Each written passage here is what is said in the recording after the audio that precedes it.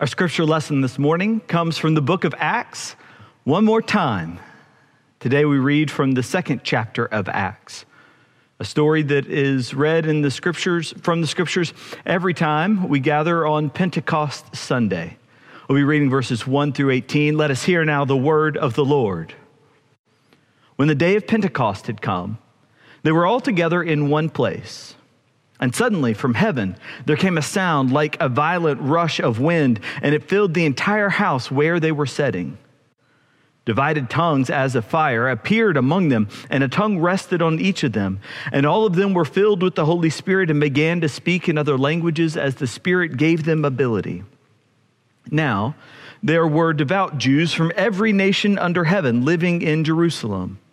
And at this sound, the crowd gathered and was bewildered because each one of them heard them speaking in the native language of each. Amazed and astonished, they asked, "Are not all these who are speaking Galileans? And how is it that we hear each of us in our own native language? Parthians, Medes, Elamites, and residents of Mesopotamia, Judea and Cappadocia, Pontus and Asia, Phrygia and Pamphylia, Egypt and the parts of Libya belonging to Cyrene, visitors from Rome, both Jews and proselytes, Cretans and Arabs, all in our own languages we hear them speaking about God's deeds of power." And all were amazed and perplexed, saying to one another, "What does this mean?" But others sneered and said, "They are filled with new wine." But Peter, standing with the 11, raised his voice and addressed them, "Men of Judea and all who live in Jerusalem, let this be known to you, and listen to what I say. Indeed, these are not drunk as you suppose, for it is only 9 o'clock in the morning. No, this is what was spoken through the prophet Joel. In the last days it will be, God declares, that I will pour out my spirit upon all flesh, and your sons and your daughters shall prophesy. Your young men shall see visions. Your old men shall dream dreams, even upon my servants, both men and women. In those days I will pour out my spirit, and they shall prophesy." The scriptures go on to tell us that about 3,000 were added to the number of the church that day. This is the word of God for us, the people of God. Thanks be to God. Would you pray with me? Father, whether because of my words or in spite of them, may your word be spoken this morning. And whether we come with willing ears or stubborn ones, help us to hear. In the name of the Father, the Son, and the Holy Spirit, we pray. Amen. Do you remember where you were when you realized that all the background music in the grocery store was being played just for you? Jennifer and I were in our first year of marriage. We had just moved to our first apartment in Durham, North Carolina, and we were walking through the aisles of the Harris Teeter brand grocery store when we both realized that we were humming along to the song on the speaker, which is also when we realized that that song was Come As You Are by Nirvana. And then that was followed by another hit from our middle school years, and then another.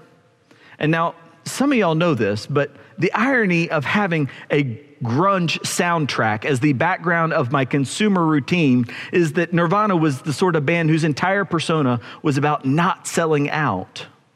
Pretty quickly, Jennifer and I realized what was happening. We realized that we were now in the 22 to 35-year-old demographic, the most valuable target audience for advertisers in the whole world. We were then old enough to spend our own money, and we were still too young to have decided where we would spend it. And when we realized what was going on, one part of us was offended, and another part of us was delighted.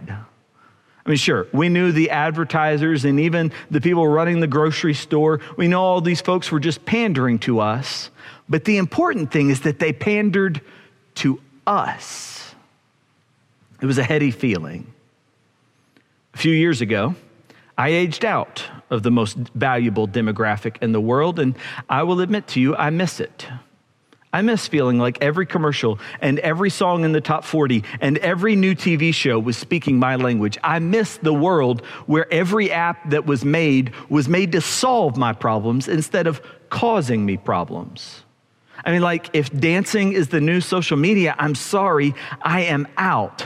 I made a TikTok a couple months ago. Brittany McDade laughed at me.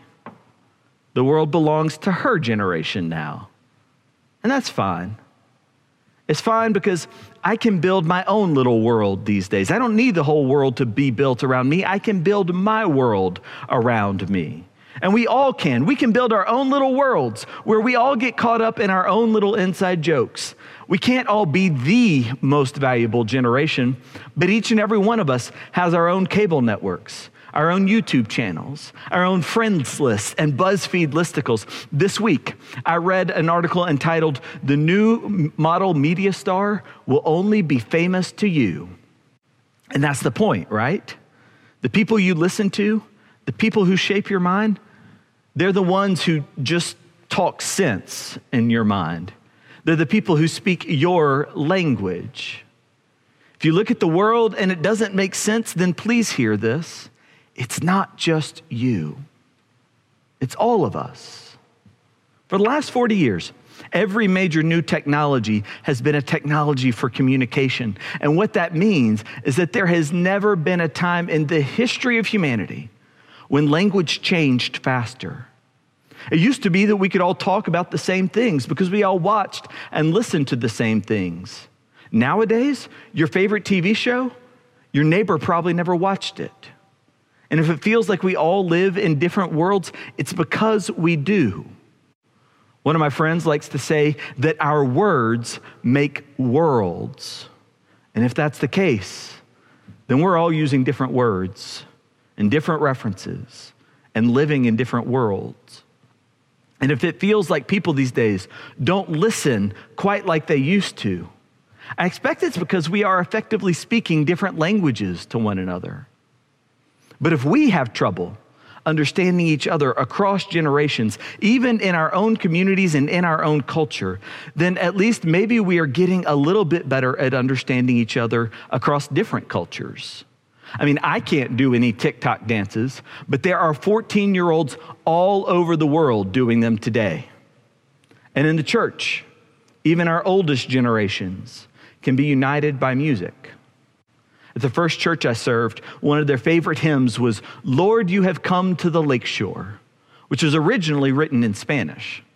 A few years back, Jennifer and I were in the Holy Land with a tour group, and we had to wait outside of the church that's on the traditional site where Jesus cooked fish for the apostles at the shore of Galilee. And while we were waiting to go into this church on the edge of the Sea of Galilee, we were waiting because there was a Russian Orthodox group that was using the chapel.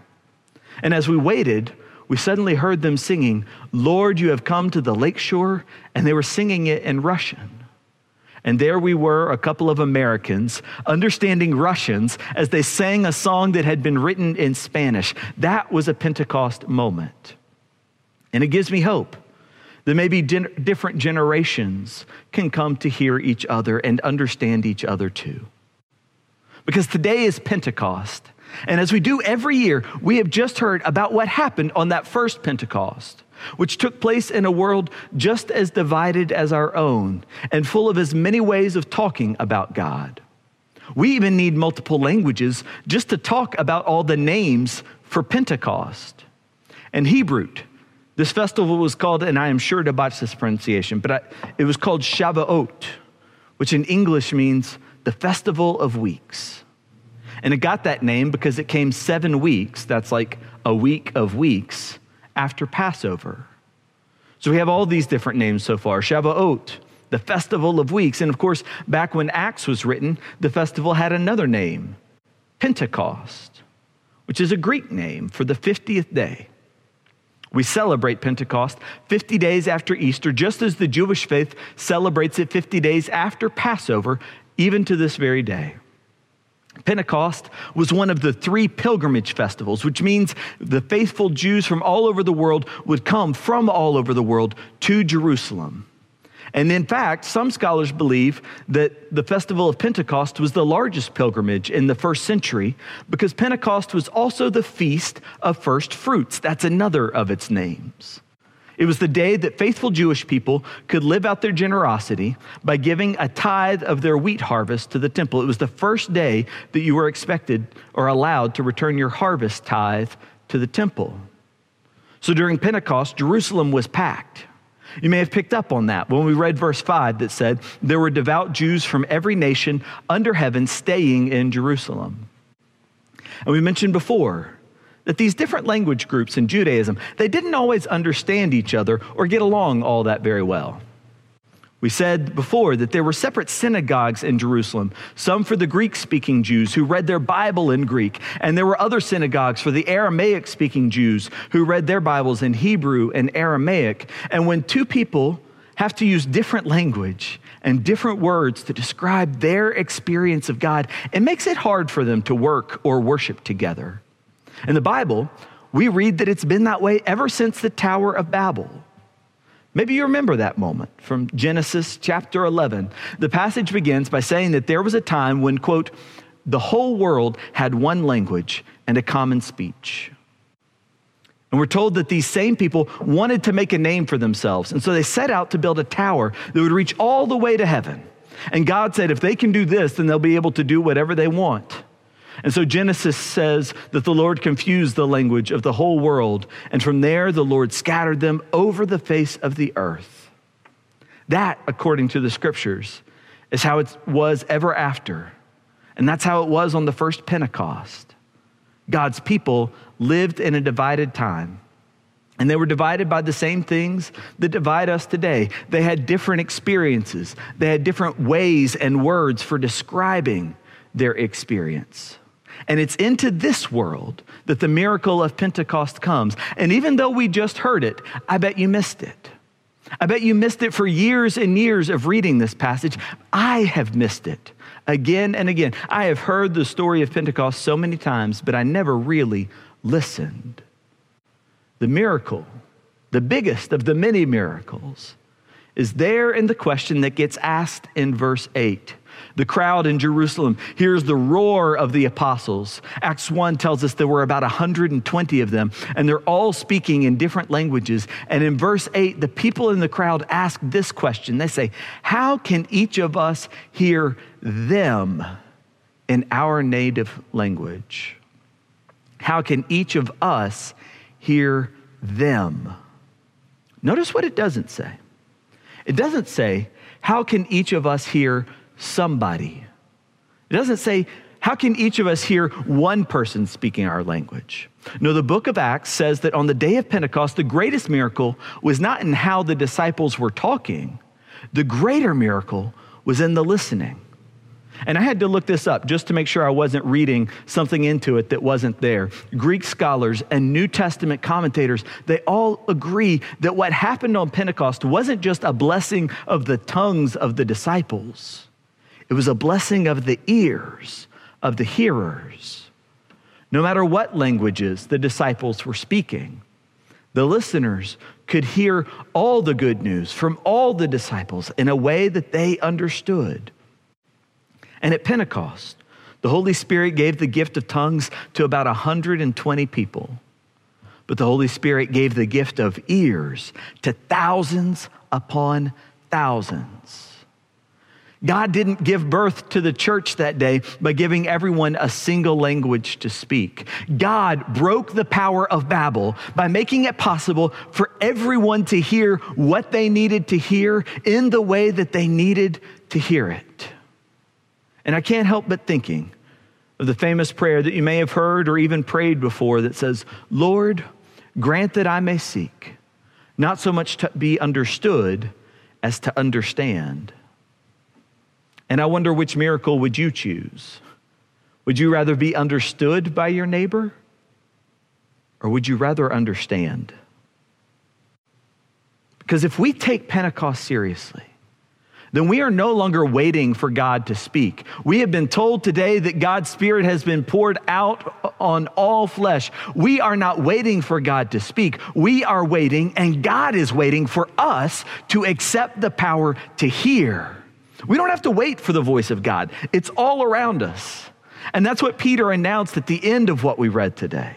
He said, the Spirit is already speaking in sons and daughters. The Spirit is already showing us the way in the visions of the youngest among us. The Spirit is already inspiring us with the dreams of our elders, and we beg God for leaders, but God is speaking through those who serve. Peter said, we live in the last days. We live in a world changed by resurrection, and we know that not even the grave can silence God. So let them hear who have ears. God is already speaking. And I cannot help thinking about God's call to us on this Pentecost. God's call on this day in which young ones are professing their faith. God's call in a world where it feels like we are so busy talking past one another and speaking our own languages, that God's call for the church today is that we should be the miraculous place where all generations are willing to take the time to hear one another with miraculous ears. And that's the prophetic question I want you to answer this morning. What would you like to understand about the other generations in our church? What would you like to understand about the other generations besides yours in our church? You know, in my ministry, I've heard from lots of older people about what they'd like to tell the younger generation. And I've heard from lots of younger people about what they would like to tell their elders. And usually when I hear from these groups, they are already frustrated. So rather than asking what you would say, I'm asking, what would you listen to? If you're one of our oldest members today, what would you like to understand about our youngest members? And if you're one of our youngest members, what would you like to know and understand about our oldest ones? And if you, like me, are somewhere in the middle, caught between our oldest and our youngest generations, then what would you like to understand and learn from them both? What do you need to understand about the other generations in our church? Maybe you want to know their biggest struggles. Maybe you want to know what connects them with God. I wonder what we would ask if we were really listening to each other, as if we expected to discover the visions and the dreams of God in one another. What would you like to understand about the other generations in our church? That's the question that I hope you will answer by texting me at 29988 or by emailing me at michael.precht@dauphinwayumc.org. Because I believe that one of the things that makes me the most proud about this church is that we are already an intergenerational church. We don't have to go very far to listen to sons and daughters, to men and women, to young ones and elders. We already have among us everyone whom God has promised to pour the Holy Spirit upon.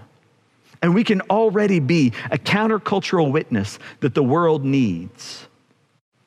We can be that intergenerational church, that intergenerational kingdom, where no age is left behind or silenced. It's all right here already. And isn't that a marvelous surprise? It's like that time, we read about it weeks ago at the very beginning of this series, that time in Acts chapter 1, that Jesus gave his disciples one command. He said, go to Jerusalem, to Judea, Samaria, and the ends of the world.